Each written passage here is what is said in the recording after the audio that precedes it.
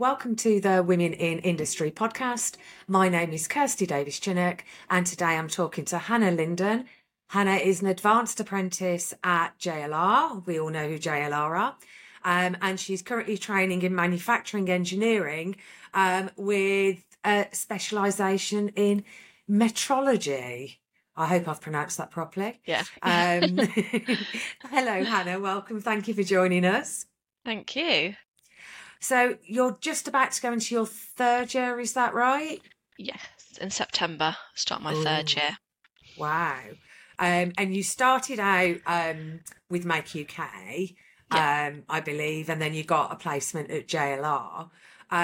So tell me how you got into an engineering apprenticeship to start with. Were you drawn to it? Was it an accident? How did you start? To be completely honest, it was my dad, who I have mentioned a few times at events and stuff when people ask me. It has been my dad. My original plan was to go to university and do interior design, so something completely different. But it was my dad who mentioned it himself. He was like, "Oh, why don't you just try an apprenticeship? Go to JLR there." They were putting out a few flyers and stuff that they were wanting people, so I just thought, why not? And I just went for it. So there was no particular reason. It was just kind of my dad, just try it. But best decision I made. I'm very glad I went down that route. I really enjoy it. So I'm glad he said it. I think apprentices are often seen as, or apprenticeships are seen as not as successful as like going and becoming a graduate and things like that. But there are so many benefits to apprenticeships. For a start, you get paid while you're working. Yeah. Your engineering and manufacturing tend to have higher salaries compared to other industries.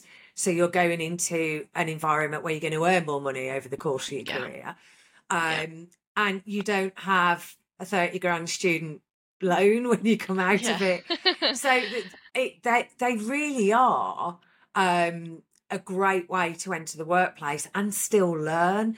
Do you enjoy the practical side? Do you enjoy the studying side? Which is your favourite? I do really enjoy it. Obviously, I think I definitely prefer the practical side a lot more. I've always found I enjoy practical skills more than being sat in a classroom. But it's quite a good 50-50 for practical and the theory side. It's not, oh, you're in a classroom for the whole 4 years and that's it. It's very well spread out.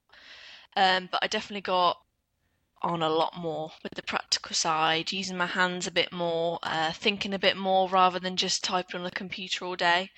I feel like practical skills I learn a lot quicker as well, rather than just being told what to do. I'd like to actually do it and try it myself, bit of trial and error. So, yeah, the practical side I definitely enjoy a lot more. I mean, people learn differently, don't they? Some people learn by doing, some by seeing and watching, and others learn by reading and hearing. I imagine that the theory side sits in the back of your head, and then when you start doing the practical side, it's sort of, you get that, oh, that's what that means moment. Because definitely. That's always really quite exciting, isn't it? Yeah, definitely. 100%. And so you now specialise in metrology, and on my research on you, I understand, and correct me if I'm wrong, that means that you're part of a team responsible for measuring the aspects of the various parts at JLR, or even a whole car, via a robotic scanning system, and then you generate the analytics for the engineers. Is that correct? Yes, that is correct. So a typical day then, when you're in your metrology lab, what are you scanning for and why? So a typical day for me, so it'd start obviously with Monday. We'd get a list from my manager of what the shop floor are requesting us to measure. As you said, it can vary from a full body car, a battery tray, an underbody, or even specific parts of the car, like the different zones. So majority of the time, the engineers kind of want specific points on the cars, such as circles or slots, just so they can kind of see where they are in the X, Y, and Z position. But we've also had requests from engineers just asking for a scan of the car, and then in the end they would get a colour map so they can see the different types of deviations on the surface. And as well, something else that we've just started doing, which is really interesting, is virtual assembly. So, for example, one task I've done is I've scanned a whole underbody of a car, and then also scanned a battery tray and virtually put them together. So you can actually see where the deviation is, if they're going to clash, are they going to sit properly, are they going to sit smoothly and flat. So yeah, it differs quite a lot. It's definitely not the same thing every day. Every day it's different. Somebody wants this, somebody wants that. But yeah, mainly surface comparisons or points on the X, Y, and Z, what they'd like.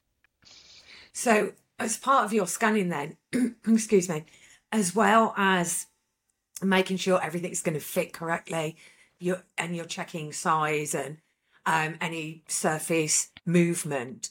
I imagine you're also scanning and checking for any problems in the material, so any defects and things like that. Yeah, Oh 100%. wow! And you obviously a battery tray and a whole car.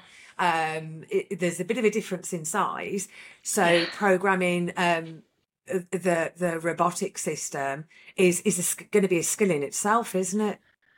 Yeah, it is. It has had a lot of practice. I started working the machine last year in September, and then I also did a course for the specific machine we are using. And it can be a challenge because a lot of it is very technical stuff, and sometimes it's hard to understand why you're doing what you're doing. But I do thoroughly enjoy it. I like having the pressure of doing the programming, running it, and then also doing a bit of engineering with the work that I've been given, making reports for engineers. But yeah, the programming side, it can take a while depending on how big the program is and how much the engineers want and require. It's it's amazing how technology's advanced to be able to do that rather than, just build it and, Yeah, 6 months down the road something falls off because it doesn't fit yeah, properly and nobody knows. Particularly as, cars get bigger and faster, and the risks that go with that. hmm Um, so you mentioned your dad earlier, and you said that hmm you'd mentioned him quite a lot because you've been featured in several articles promoting apprenticeships. I've read a couple on Birmingham Live and Machinery and Manufacturing, and you also spoke at Manufacturing and Engineering Week with Fiona McGarry from hmm Make UK. Um, is that outside your comfort zone? Are you getting used to it now? It was definitely something I didn't think I'd be able to get involved with, starting my apprenticeship. But I do really enjoy it. It's quite nice to kind of get that bit of recognition from the hard work that I am putting in, which I never really got at school. So no, I am definitely enjoying it. I think the main thing I enjoy about it is just kind of telling my story and hoping that other people can see it who are maybe in my position when I was at school, not really knowing what I wanted to do and thinking, oh, I'm just going to be a failure. I'm not going to be able to go to university, and kind of showing them that, no, I've come into an apprenticeship. I'm doing well, and yeah, it's nice. I do enjoy it, and hopefully get to do more. And you also go into schools and promote apprenticeships. And I know you've done some work at work when you've had like open days and things. Yeah. And did JLR support you doing all of this? Yeah, they 100% support me. I'm an ambassador for the early careers team for JLR, so I do a lot of events on behalf of JLR, going to apprenticeship fairs, and obviously the one time I went into a school and I interviewed sixth formers, kind of asking what they want to do with their career, possibly giving them a bit of advice on what route they want to go down. But it's definitely something I really enjoy. I do love talking to people and helping people out. I think I'm a few years older than you. You might have guessed that. And we had a career officer at school, but they were quite rigid in what they expected you to do.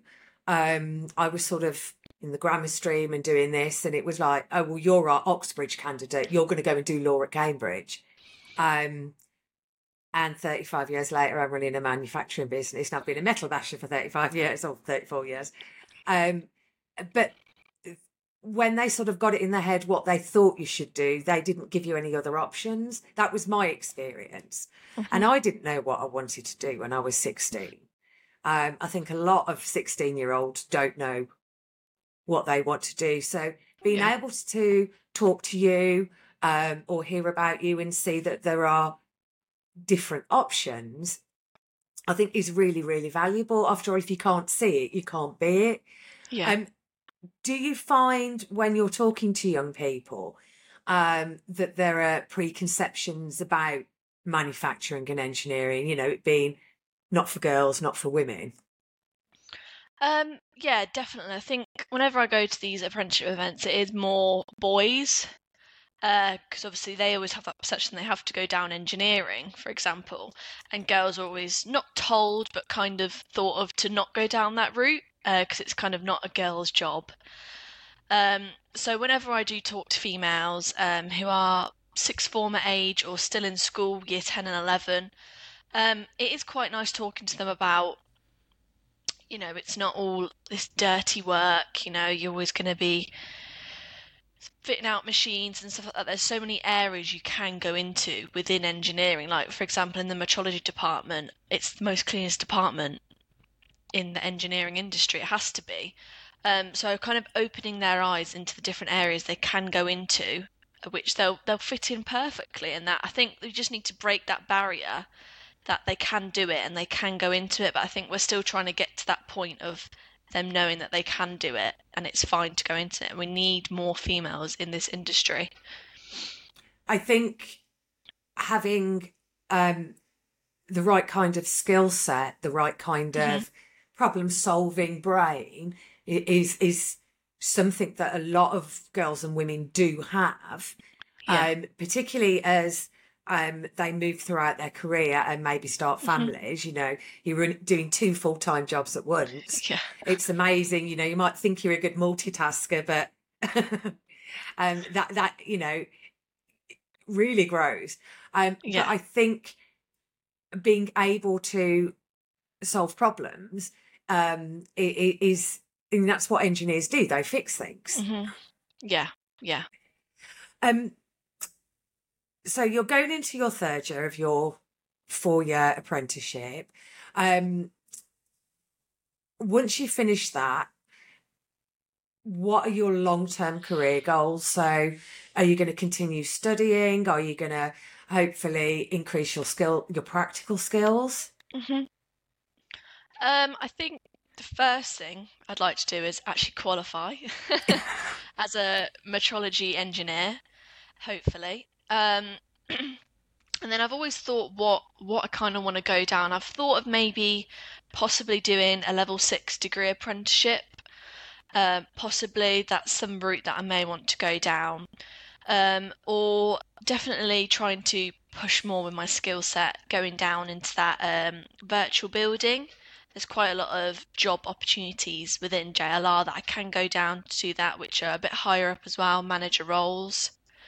But then something else I've always wanted to do and just try and go for is a managing role, looking after a team and sticking to deadlines and stuff like that in quite a high demand department. I quite like always having a challenge and always being a bit under pressure. So yeah, there's loads of things that I'd like to do. But yeah, I just want to take any opportunity that I can and just keep pushing myself as hard as I can, really. It sounds like there's an awful lot of opportunities that you can go for, and that you're learning the skills to go for them, which is absolutely brilliant. What does your dad think when he sees you sort of having taken his advice and gone for an apprenticeship and sort of seeing you specialise in metrology and talking about future plans to become a manager in a high demand department. What does he think about that? Do you is he sort of going a bit, I told you so you'd like it?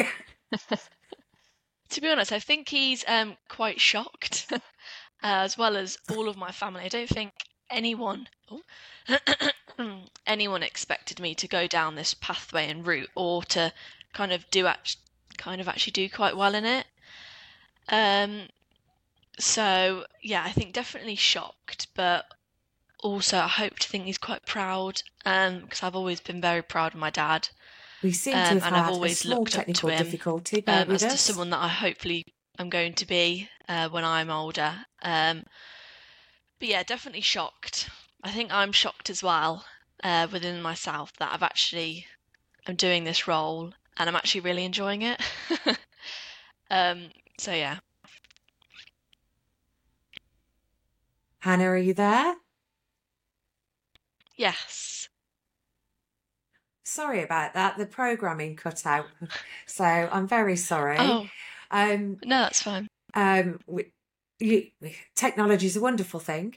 You're going to have Yeah. to scan my system, I think, to see what went wrong. You were Okay. saying that you thought your family were quite shocked. Yeah. Yeah. My family, I think, are definitely shocked that I chose this pathway and route. Definitely my mum and dad. And I think as well, they're quite shocked with how much I've grasped on it and really took as many opportunities as I have. I think I've definitely shocked myself as well. I didn't have as much confidence as I do now, but just put myself in these situations, it's helped a lot. And definitely helped me get a lot more opportunities. But yeah, I hope they're proud as well. I imagine they are. I know Fiona is at Make UK. I was at an event last Thursday, and she was like, "You must talk to Hannah," and I was like, "She's already in the diary for Monday." I think one of the things that we all experience as we start a new project or career or anything like that is it all seems a bit overwhelming to start with. Yeah. But then you get that first click and it's almost like your brain goes, "Oh, I know that. I can do that." And it doesn't matter what industry or what role you're in. As soon as you get that click and you know it and you know it deep down to the bone, it's such a great feeling, and that sort of can really help with the confidence. But also you stepping outside your comfort zone and doing all the ambassador type roles as well, that must really have boosted your confidence. So before we hit record, we were talking generally, and I was going to ask you how you relax away from work, but you've just come back from being away, so hopefully that was a nice relaxing break for you. Yeah, definitely. Much needed. It sounds like it. So what do you do when you're not at work? So when I'm outside of work, to be honest, most of the time I'm sleeping in bed because I'm so tired from all the work. But I do try to keep myself fit. I do enjoy going to the gym. Quite into lifting my weights. So yeah, go to the gym 4 times a week. And then at weekends, I tend to just be with my family, be with my partner, and just kind of relax. I think from having quite a hard and full-on job, I like to relax, and I like to give myself some time to kind of do a bit of skincare, maybe a face mask, a nice bath. But yeah, definitely enjoy going to the gym. I feel like that's where I let out all my steam. It's really important that you sort of have this work-life balance and you put yourself first. Self-care is a term that's thrown about quite a lot, but it is really, really important. Yeah. And I think that looking after your body physically and looking after your body and mind improves your mental health, because if you're doing a demanding job, then you need to rest everything that's worked hard, don't you? Yeah. So you mentioned earlier on that you didn't know what you wanted to do at school, and that engineering wasn't sort of mentioned as a career at all, or only tended to be sort of signposted for the boys. If you had carte blanche in changing that, how would you change it? What would you say to young people, both boys and girls? I think one thing I've always said is pushing for companies like JLR to actually go into schools. Because I know that a lot of times in schools, it had definitely happened in my school, we had universities come in, or we had talks with our teachers, and it was always kind of university and sixth form was the one that got mentioned. So getting companies into schools is something I would have really loved, and something that I'd like to see possibly in the future, to kind of talk about the opportunities that you can gain from it. And then also kind of just talking to the teachers and the schools on how good apprenticeships actually are, and how good they actually are good for the future of companies, not just university. I think that's definitely something I'd like to push for, because I think teachers and schools are the main starting point for students. They're who students go to advice for on what they want to do and what they should do. And it's always kind of, go to sixth form, go to university. It's the only pathway. It's all I got told at college, unfortunately, that it's the only route. It's the only way you're going to get a good career and all of this. And it's not. I just want to break that perception that it's not the only route. As much as it is good and it is great for some people, friendships are also just as good, and they're also great for some people. It just depends where you think you're going to fit and where you think you're going to do best. I think that's really important about teachers giving you advice, and having preconceived ideas about what's right. I think whether you do well at school or don't do well at school, that can be down to the individual. It can also be down to engagement with the curriculum, engagement with the teachers.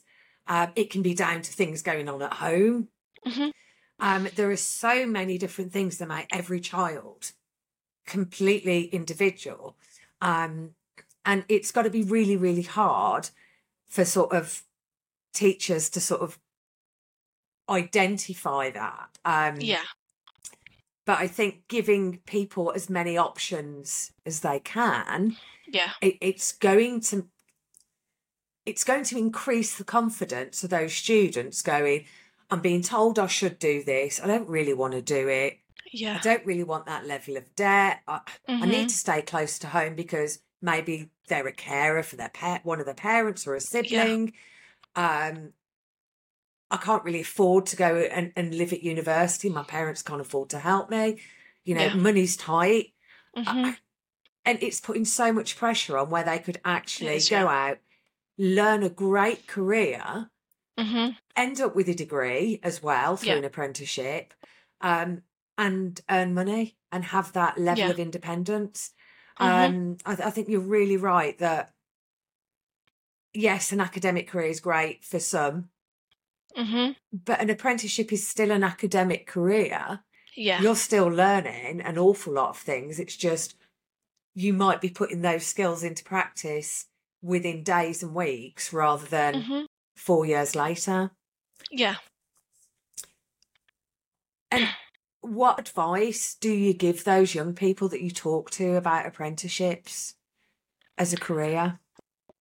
I think a lot of the time I just kind of say to them to, it's okay to be different if you want to go down that pathway. Because I think at school, being told to always go down to university, and all of my friends were going down that pathway, I was always kind of a bit like, I don't want to go, but I just feel so out of place. And I just feel like I'm different to everybody else, and I don't know if this is right.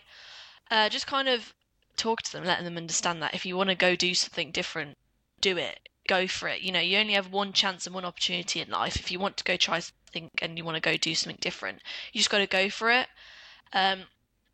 It's not like if you go to it for a year and you don't enjoy it, there's always other options you can go down.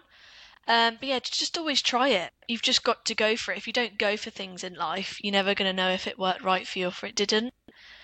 Yeah, that's normally just what I say, because I don't like to push it down their throats. Apprenticeships, but you've just got to try it, and you never know, it may be the best decision you made, it may not be, but just try it.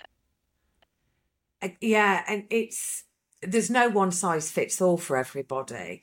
No. And it's having the courage at such a young age just to say, yeah, I am going to go and do something a bit different. But wouldn't it be great in, say, 10 years or time that just as many people were going on apprenticeships as they were going on university courses? And it's just like, you know, they're both seen as equally valid opportunities, which of course they both are. And, you know, there are pros and cons to both of them. Yeah. So one final question, Hannah, which I always ask everybody. What's the best advice you've ever been given? Best advice I have been given.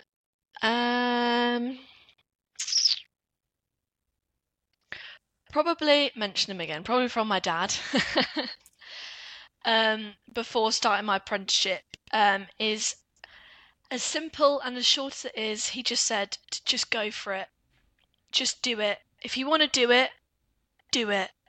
And it's definitely something I've always gone by, and I've always listened to the thought of in my head. Otherwise I wouldn't have got these opportunities that I've had now. I wouldn't be on this podcast with yourself if I didn't just do it and just go for an opportunity. If there's something there, take it.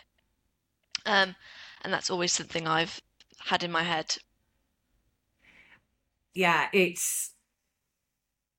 is really, really important that sometimes just close your eyes and take the step. You know, it's because when you keep doing that, you're traveling down your own road, and it's the road that you forged for yourself. You're not following anybody else's steps. You're, you know, creating your own route.